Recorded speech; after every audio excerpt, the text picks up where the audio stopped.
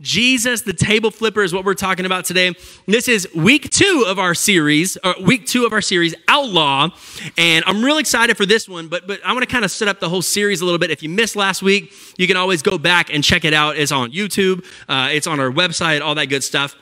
But last week, we talked about Jesus the outlaw and kind of set up the whole idea of this series, how Jesus was an outlaw.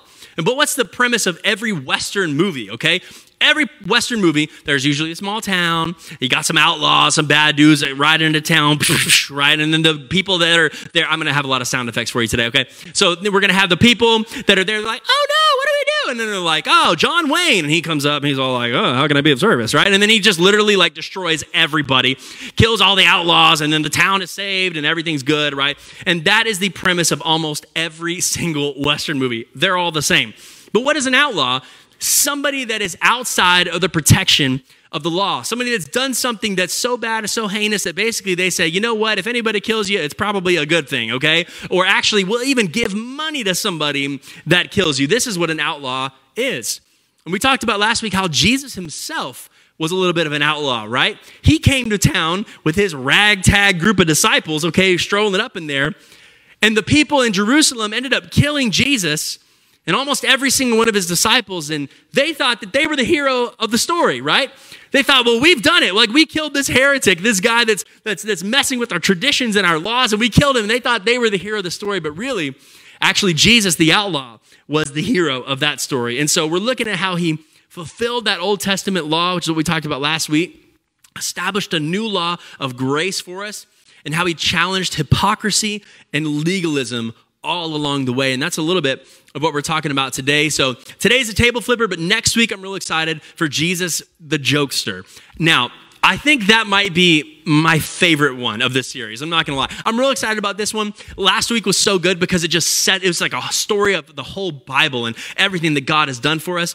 Today is going to be fun, but next week, Jesus the jokester, please don't miss that because we're going to be telling jokes. And Jesus was actually really funny. He used sarcasm a ton. He jabbed at people a ton. He had a great sense of humor. People sometimes think of Jesus as this dude that's just like chilling, like not fun to be around. He was probably just like super serious all the time. No. He had a little bit of fun poking at the Pharisees and the religious leaders. So we're going to talk about that.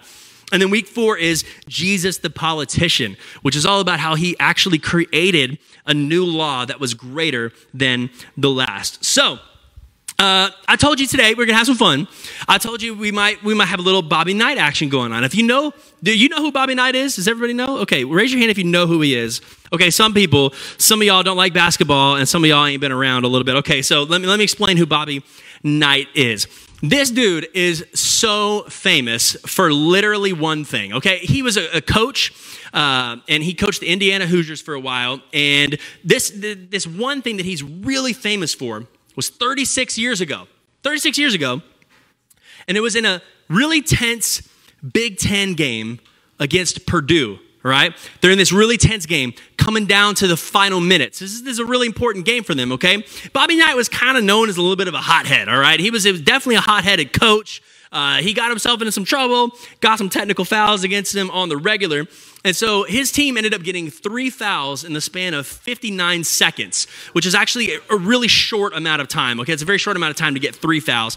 He was pretty upset about it. And so what does Knight do? He goes over and yells at the ref. He gives him a little piece of his mind, okay? Then he comes back and he's like going over all huffy to go sit down and everything. He must have said something else under his breath. The ref hears it, and what does he do? Boom, tees him up, gives him another technical. And Bobby's like, he just like gets so mad. You know what? I don't want to actually tell you all about it. Why don't we just show you? I think we got a video. I'm going to show you exactly what happens here. Fred Jaspers now chasing Bobby Knight back to his chair. And he's got him technical right there. There's the tee. 2-shot technical against the bench and against Bob Knight.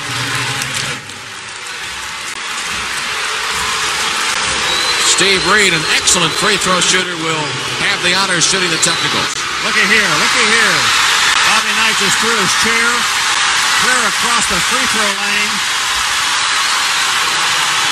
And I think Fred Jaspers. Unbelievable. He picked up another tee.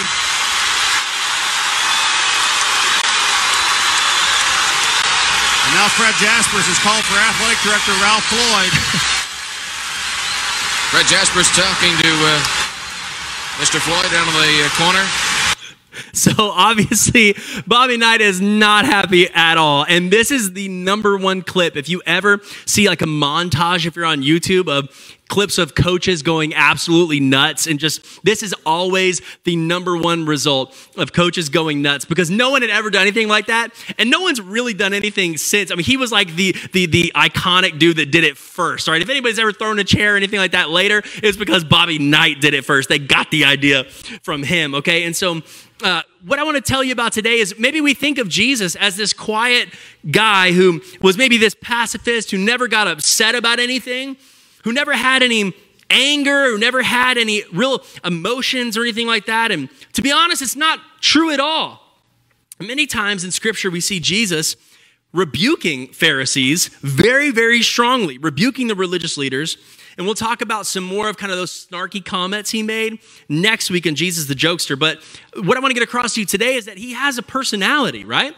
Jesus was fully God and fully man. I mean, he had the same emotions and the same feelings that you and I did. And the biggest kind of outburst of emotion that we see from Jesus in all of Scripture is found in Mark chapter 11. So if you have your Bible and you want to turn there, you go to Mark chapter 11. We're going to be in verses 15 through 18. But the kind of anger that we see Jesus showing in this passage is the exact opposite of the anger that we see from Bobby Knight here, where Bobby Knight is this explosive, angry, very selfish in a big way kind of anger. The anger Jesus shows here, even though it's kind of the same concept, he was throwing a chair, Jesus is flipping a table, but it's completely different. So let's start reading Mark 11, 15 through 18. On reaching Jerusalem, Jesus entered the temple courts and began driving out those who were buying and selling there. He overturned the tables of the money changers and the benches of those selling doves, and would not allow anyone to carry merchandise through the temple courts. As he taught them, he said, "Is it not written, 'My house shall be called a house of prayer for all nations'? But you have made it a den of robbers." The chief priests and the teachers of the law heard this and began looking for a way to kill him, for they feared him, because the whole crowd was amazed at his teaching. Wow. Okay, so let me give you a little bit of context here. We see Jesus coming through like a bull in a china shop, all right? This dude is going nuts. He's flipping these tables over. And another passage that actually talks about how he fashioned a whip and was like whipping people out of there. He's like, why don't you get on out of here? Which is really kind of like the outlaw vibe. You know what I'm saying? Like, this really fits today, okay? So let me give you some context. People were coming from all over the place for the Passover feast. And this is a very, very important feast. They remembered the Passover. If you'll remember, when they were in Egypt, the people were enslaved, right, by the Egyptians. And then there was a plague that came, and they had to put the blood of the lamb over their door. And the angel of the Lord passed over their house and did not enter. And the plague did not touch their family because they had put the blood of the lamb on the doors. And that's how the angel of the Lord knew that they had heard from God and that they weren't supposed to be touched by this plague. And so they celebrated this every single year. It's very, very important to them. And so they came to this Passover feast. And what did they do? Well, they needed animals to offer up to God as sacrifices. This was a very normal thing for them to do. It was actually a part of that same law that we talked about last week. But many of the Jews and people from different nations lived pretty far away from Jerusalem. And this was like a pilgrimage feast. So everybody came to the same place, right? It's like going to a big old stadium, coming to the same place, celebrating the same thing, celebrating a big football game. You know what I mean? It's kind of one of those sort of things.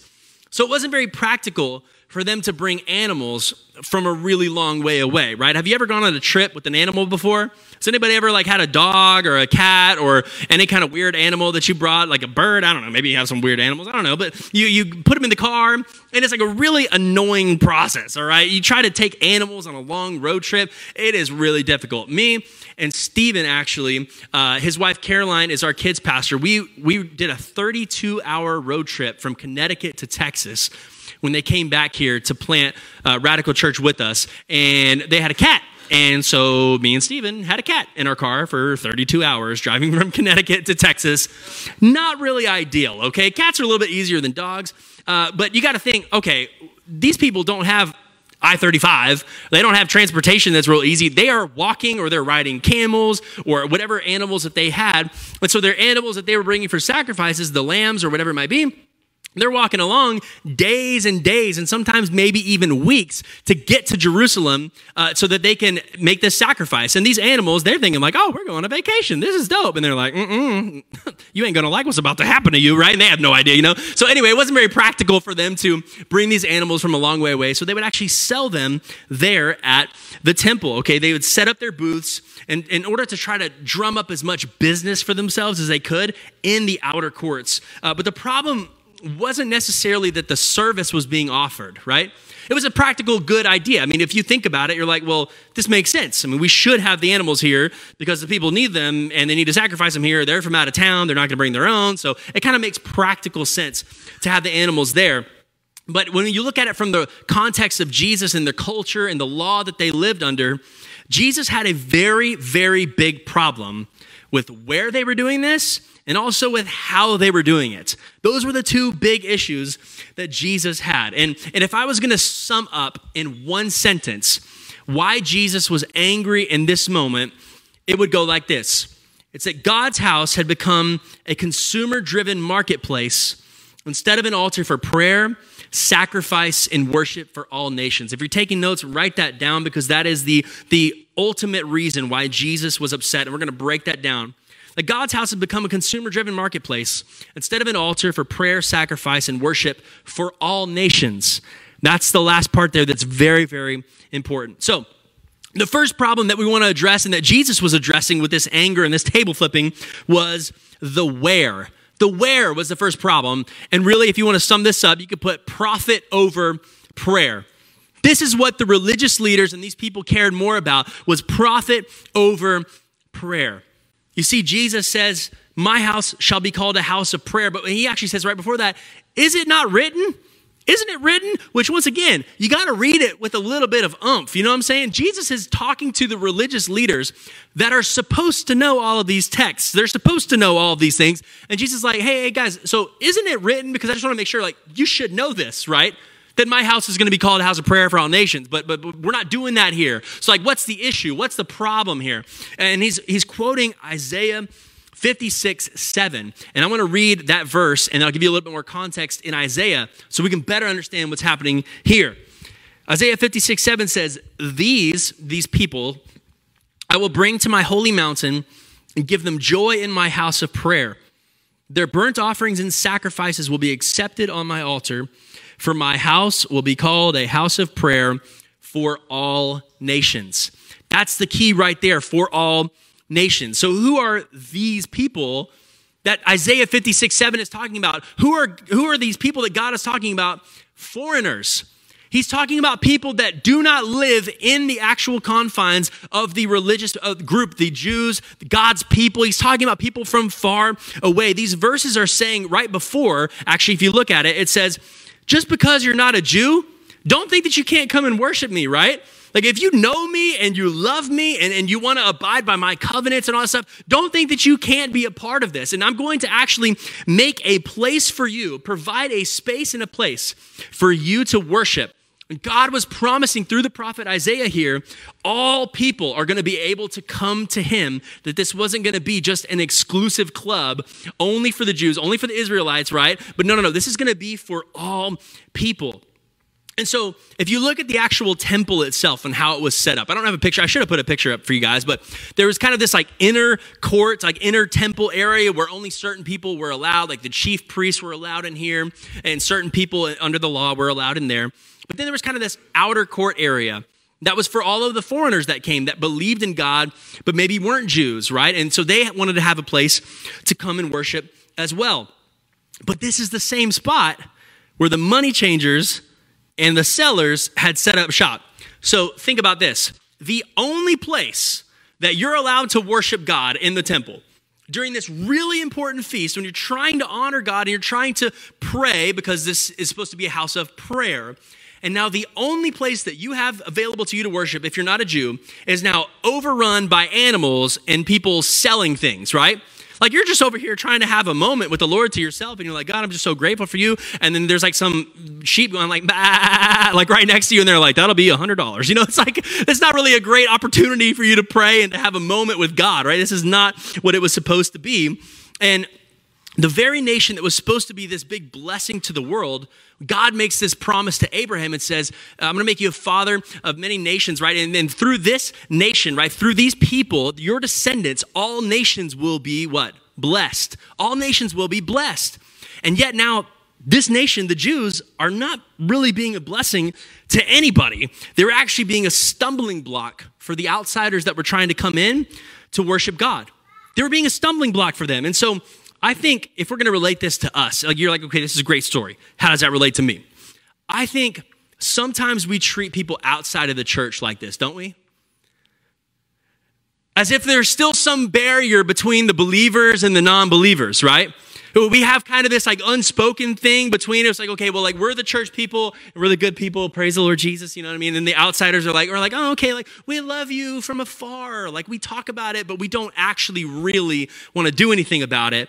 We're going to still have this barrier between us because like, you guys are dirty, you know what I mean? Like we're the clean, holy ones in here, guys, right? And that's kind of how we have sometimes this thought process that there's still a barrier between believers and non-believers. But not even that, because actually all these people that are represented here, they were all believers, right?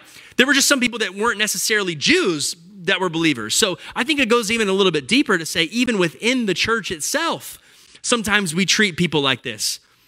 Maybe there's some people that don't necessarily fit the mold of kind of the crew and the clique that maybe you have, and some people get pushed to the outside, to the fringes of the church, to the point where they think, well, no one here really even cares about me. But the thing that Jesus is trying to teach us here is that he wanted to secure access for all people to worship God, right? To give an opportunity for every single person that wanted to come to the Father to have an opportunity to worship him. And aren't you grateful today that Jesus invites every single one of us into the house of God? No matter what you've done, no matter what kind of issues you have, like Jesus says, you know what? If you will come and you will sit at my feet, listen, I will give you rest. I will give you forgiveness. Come and worship me. Doesn't matter who you are. Please come into the house of God. And at Radical Church, listen, I want to tell you right now, I want to make it as easy as possible for somebody to find and follow Jesus. I want to make it as easy as possible for somebody to find and follow Jesus, providing a space for people to ask questions, right? If you have doubts, listen, come with those doubts, come with those issues. We'll talk through this thing. We're not going to have this barrier between us because, we're the ones that get it and you're the ones that don't understand. No, listen, we're not going to be like that because I want to make sure that everyone has an opportunity to come to Jesus. Invite everyone to have a seat at our table. Amen. That's the kind of church that I want us to be. And I don't care where you're from. I don't care what your background is. I don't care what kind of sin you're dealing with. I don't care if you're old, young, black, white, Hispanic, Asian, Republican, Democrat. It does not matter to me. Far be it from me to ever stand in somebody's way from having a moment and an experience with Jesus. And that's what we want to do, is we want to embody this core value of our church. This is so important. One of our core values is that everyone belongs. Everyone belongs. Everyone can have a seat at the table. Listen, you might not believe the same things that we believe, but you can belong here before you ever believe the same things that we believe. Listen, we want to take you on that journey of knowing God and growing in your faith. But listen, you don't have to be perfect when you step through the door. Why? Because none of us are perfect, right? And this is what Jesus embodies here. And this is why he's really upset about the where it's being done, is because the religious leaders and these sellers, these money changers, were actually stopping people from worshiping and praying to God. So that's the first problem that Jesus had. And the second problem was the how. Okay, so he's upset that you shouldn't be doing this here. It's just disrespectful to the house of God, number one, but also like you shouldn't be doing this because this is where they're supposed to pray. He had a big problem with the where. But the second issue was how. And it could be summed up as profit over people. They cared more about the profit than they did about the people themselves. So during this Passover celebration, every family that could afford it would sacrifice an unblemished lamb. What is that? Like a spotless lamb. Sometimes you might hear of Jesus referred to as the Lamb of God, and this is why, because they would sacrifice this lamb, but it had to be a perfect lamb. It couldn't be a lamb that had spots or had an issue with it. Why? Because God wanted our best, right? He wanted our absolute best, and he wanted it first above anything else, and it really is a symbol of us sacrificing our first fruits, sacrificing the best that we have and giving back to God, recognizing that everything else that we have comes from God as well. So we're going to give him our best. But there was actually a provision in the law as well that maybe if you weren't as wealthy of a family, that you could actually give and sacrifice pigeons or doves. This was an opportunity that God gave because he understands, hey, not everybody has the same amount of wealth. And so I'm going to make sure I give an opportunity for everyone to participate in this offering. Don't you just love that about God? God is all inclusive, right? Like he is saying, I'm trying to make sure that everyone has an opportunity to participate in what's happening here and in worshiping me and saying yes to my covenant and all these things. And so he made a way for everyone to be able to participate. But then what did the Jews do? Is they kind of eliminated that extra provision that God had given in the law by inflating the prices of the animals themselves and then charging a ridiculous amount for the exchange currency that would actually work there in the temple. I know this is kind of a lot of like Old Testament stuff, all right? This is like, okay, I don't understand any of this. I'm not like a Bible scholar. I don't know Jewish history or theology like this. Okay, let me explain it to you in a little bit of an easier way, all right? Let's say you hungry, all right? You hungry. And you want a hot dog, all right? You want a hot dog. And so you go down and, you go down to the little grocery store. You go to H-E-B, God's grocery store. Okay, you go to H-E-B. And the people up north, they don't understand. They don't know what we got, all right? And so, so you get a pack of buns, all right?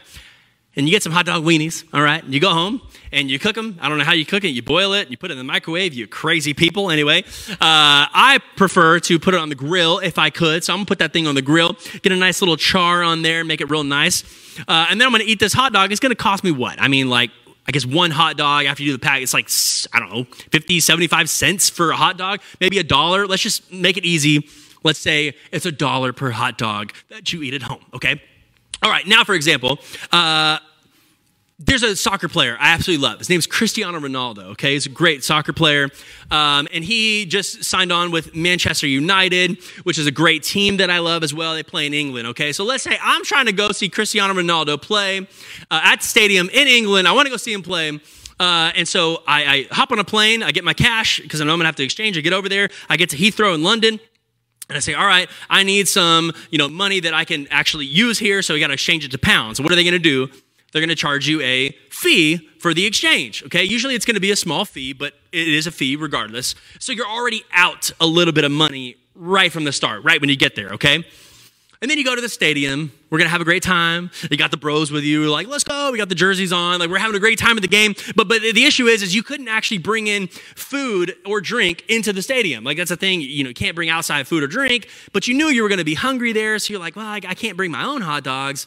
So I guess I'm going to have to go eat a hot dog at the stadium. So you go and now you're hungry. Like, all right, let's go up. And, you take your pounds and everything. And you walk up there and you see a hot dog is 8 pounds. And you're like, oh my gosh, this is like $10 or $11 in US. Like, this is what I'm supposed to pay for a hot dog? But you're like, I have no other choice because it's right here and this is everybody else is buying them, so I guess I got to do it. And so you get your hot dog and now you're out a ton of money, and the same hot dog that you would have made at home, the exact same hot dog, right? Actually, it might even be better at home if you make it the right way. You are now paying 10 times as much for that hot dog. How many of y'all know you go to a stadium, you go to like the Cowboys game, you go to any stadium, you are getting ripped off, okay? Everyone knows they're getting ripped off, but it's the convenience that you're paying for, right? It's the convenience of having it there. And they also say you can't even bring things from the outside, which if you really think about it, this is exactly what the temple officials and the money changers were doing to these people. Except they were also in the wrong place. This is a stadium. Maybe we're going to a soccer game or we're going to this big stadium, Austin FC or whatever, they have this new stadium. We're going together and it's this big fun environment. Everybody's celebrating together and everybody's getting ripped off, you know what I mean? But like they're trying to eat their food, but it's this big celebration. But yet actually these money changers are in the wrong place even. And then they were also charging even higher prices for these exchanges. And also, let's just be real, like we're not talking about a hot dog here. We're talking about an actual place of worship of the living God, all right? Like, this is a much different scenario. So you can see why Jesus was way more upset by what was happening at this temple than he would be upset by a hot dog at a stadium. But that kind of shows a little bit of exactly what these people were dealing with. Jesus was angry because these temple officials cared more about money than helping people worship God. And these sellers were just taking advantage of people. And when I think about that and us today and church in our lives, I'm trying to think, how does this relate to us? And I think for far too long, the church is focused on what we can get out of you instead of what we could get in you.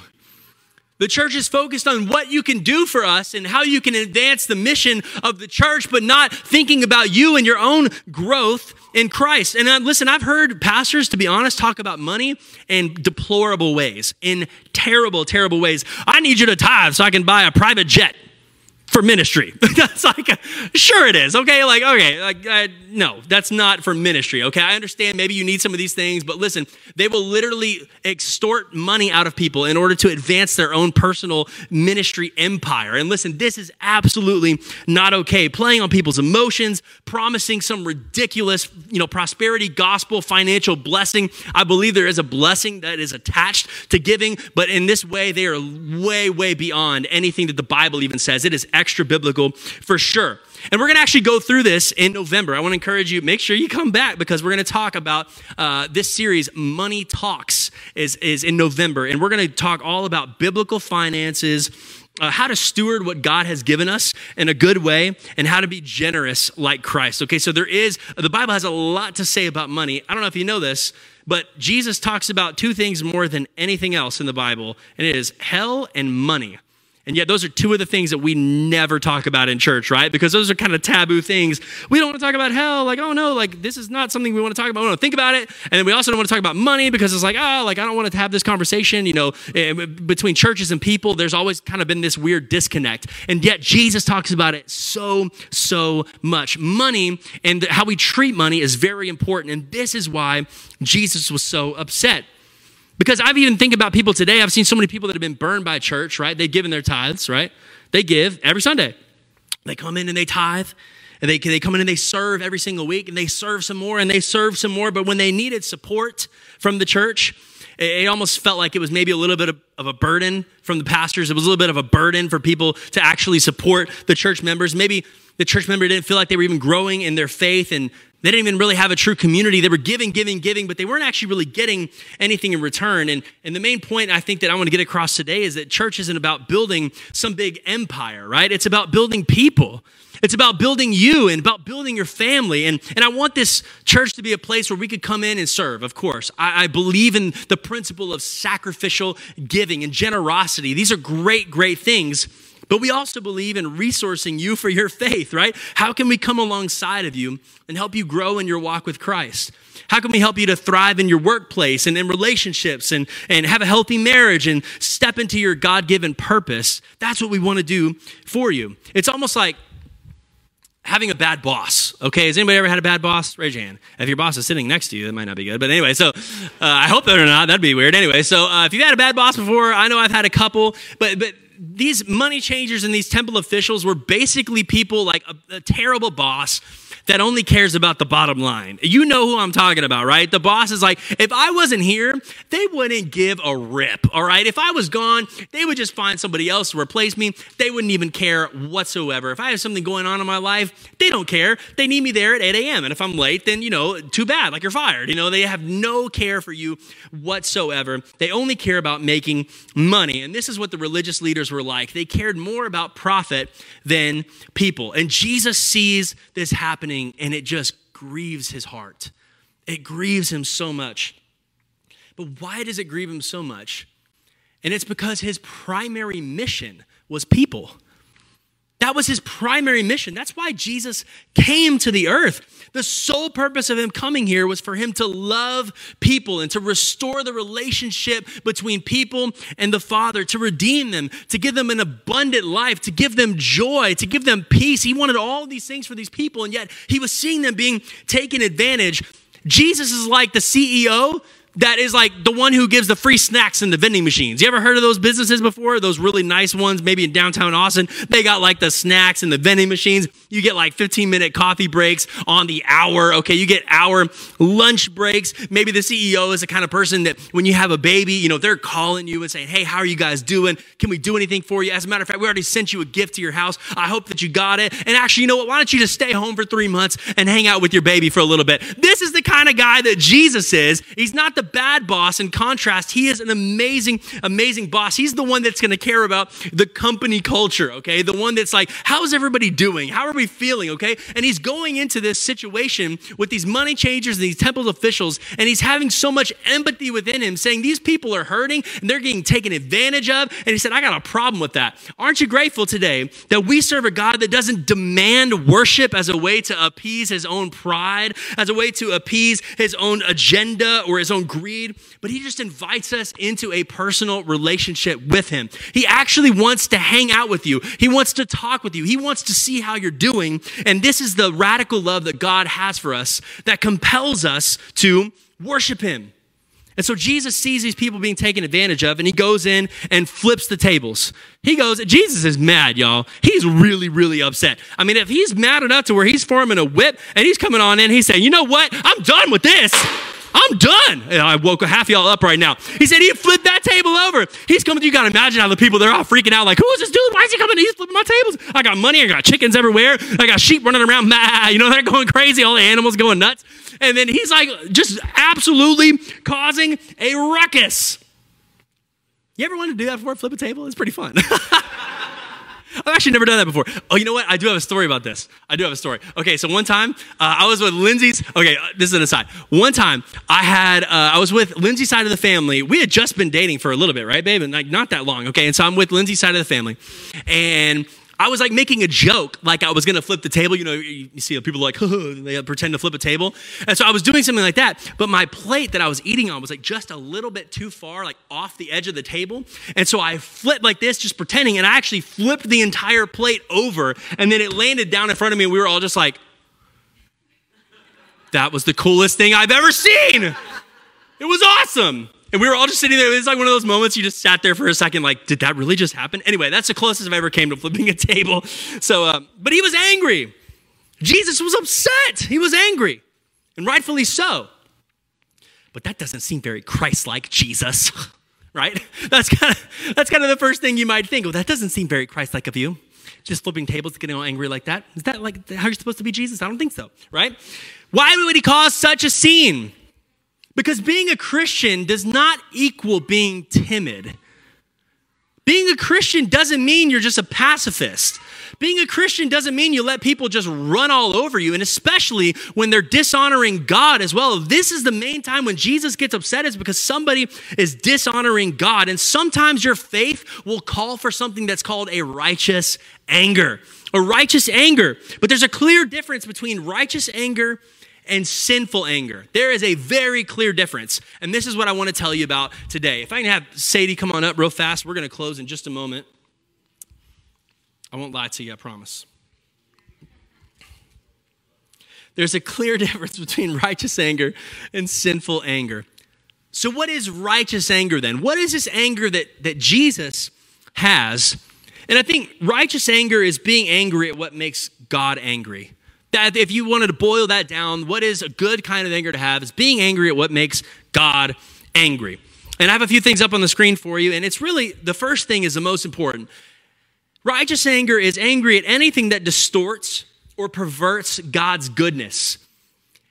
Being angry at anything that makes God out to be somebody that he's not. And that's why sometimes I get pretty upset about things that I do see in church and systems and things that I've seen that we've been okay with for years and years and years that have really pushed people outside of the church, and we've had those dividing walls up. And I get angry at some of those things. Why? Because I believe that God would be angry at that too, because he wants to invite all these people in, and yet we're having our own party up in here and we're pushing people out.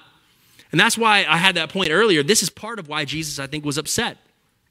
And I think this is so important is that it's caring more about God's reputation than about our own, right? Because if you're caring about your own reputation and you're just angry and it's a selfish kind of an anger, well, that's not an anger that's healthy, and that's not a righteous anger. That's a sinful anger. A righteous anger cares about God's reputation, and it cares about others, and it's supporting others. Jesus, when he flipped the tables, it wasn't about him. In fact, he actually made way more enemies when he did that. He lost a lot of friends when he did that.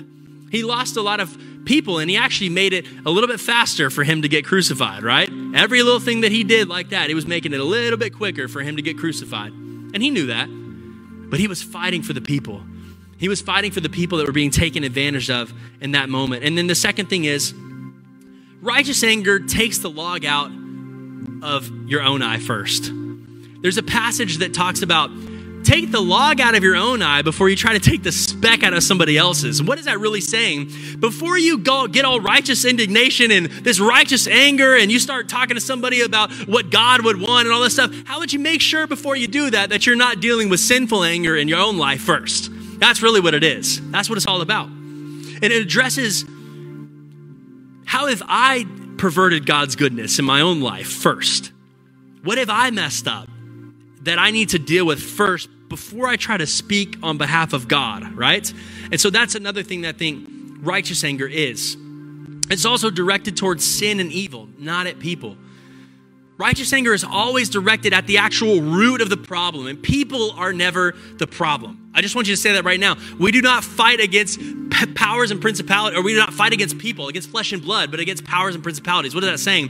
It's saying we're not fighting against you and me. This is not the issue, right? There's something deeper, and it's called sin. That's the issue. We're fighting against evil, fighting against sin. And if you realize that the person is not the problem, that it's sin and Satan and his demons working in their lives, working in our lives, working around us, then maybe we can come to an understanding and an agreement on something. Maybe we can find a solution.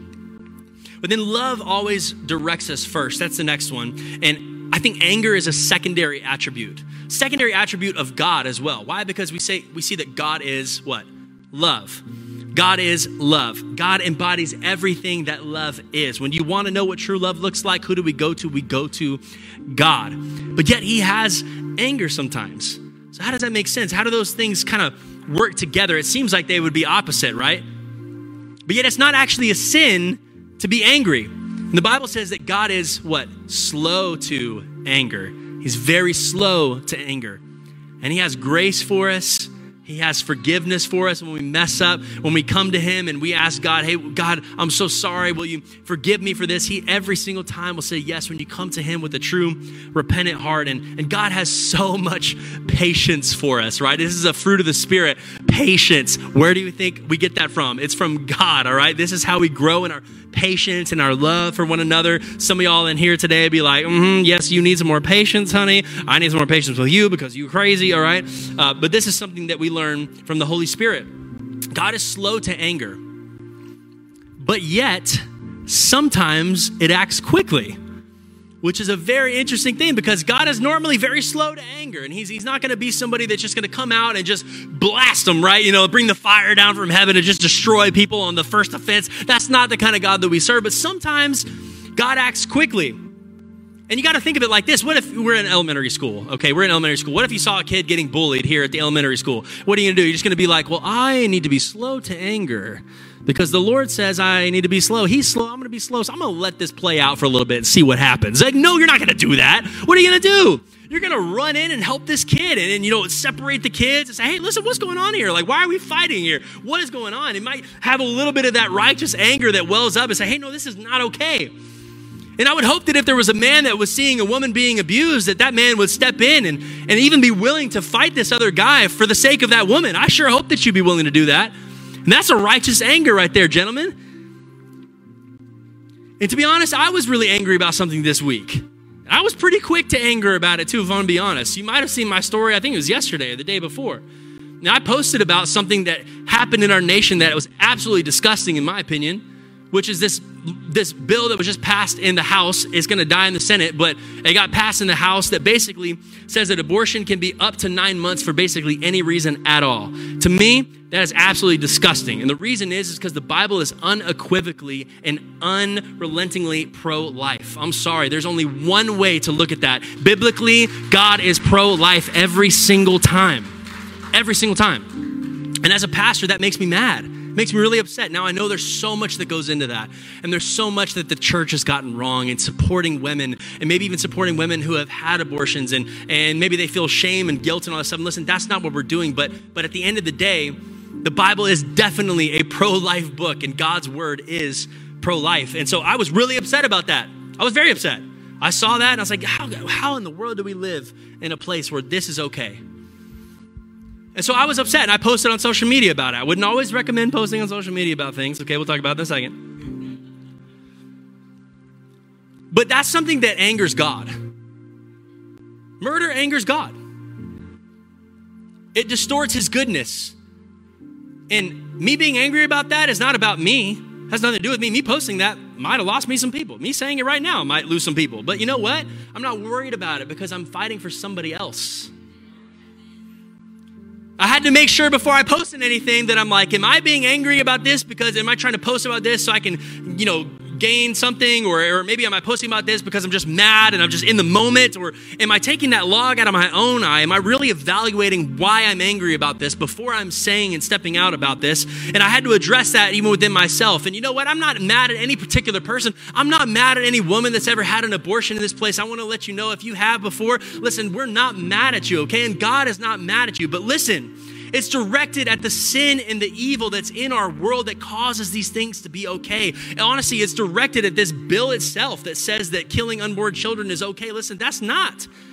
I wasn't mad at any particular person, anything like that. It's directed towards sin and evil. And it's the love that I have within me that directed me to say what I said. And the anger that I have is always going to be a secondary attribute. Listen, I'm always going to come from a place of love, always willing to have a conversation because I know it's a very nuanced and difficult topic to talk about. But sometimes it acts quickly. And I think in that case for me, I had to say, listen, no, this is not okay. And I know this angers God and I'm okay with saying something about it very quickly because I know what the Bible says and I'm not going to let people say this and let people do this. And I know it's not going to pass in the Senate, but who cares? I'm going to say something anyway. And so that's what righteous anger is to me. And I hope that you understand the righteous anger that Christ has. Quickly, I want to tell you, what is righteous anger not? What is it not? It is not explosive anger, right? And in Ephesians 4:26, it says this, in your anger, do not sin.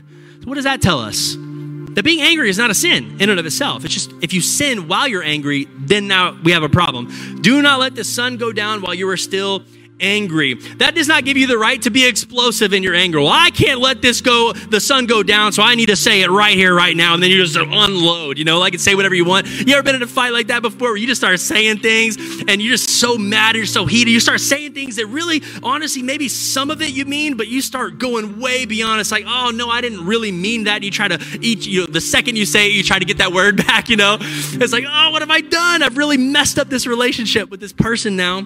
Explosive anger is not righteous anger. That's sinful anger. And the next one is stewing or silent anger. Some of y'all don't explode, but some of y'all just sit there and just think about it. You just hold grudges.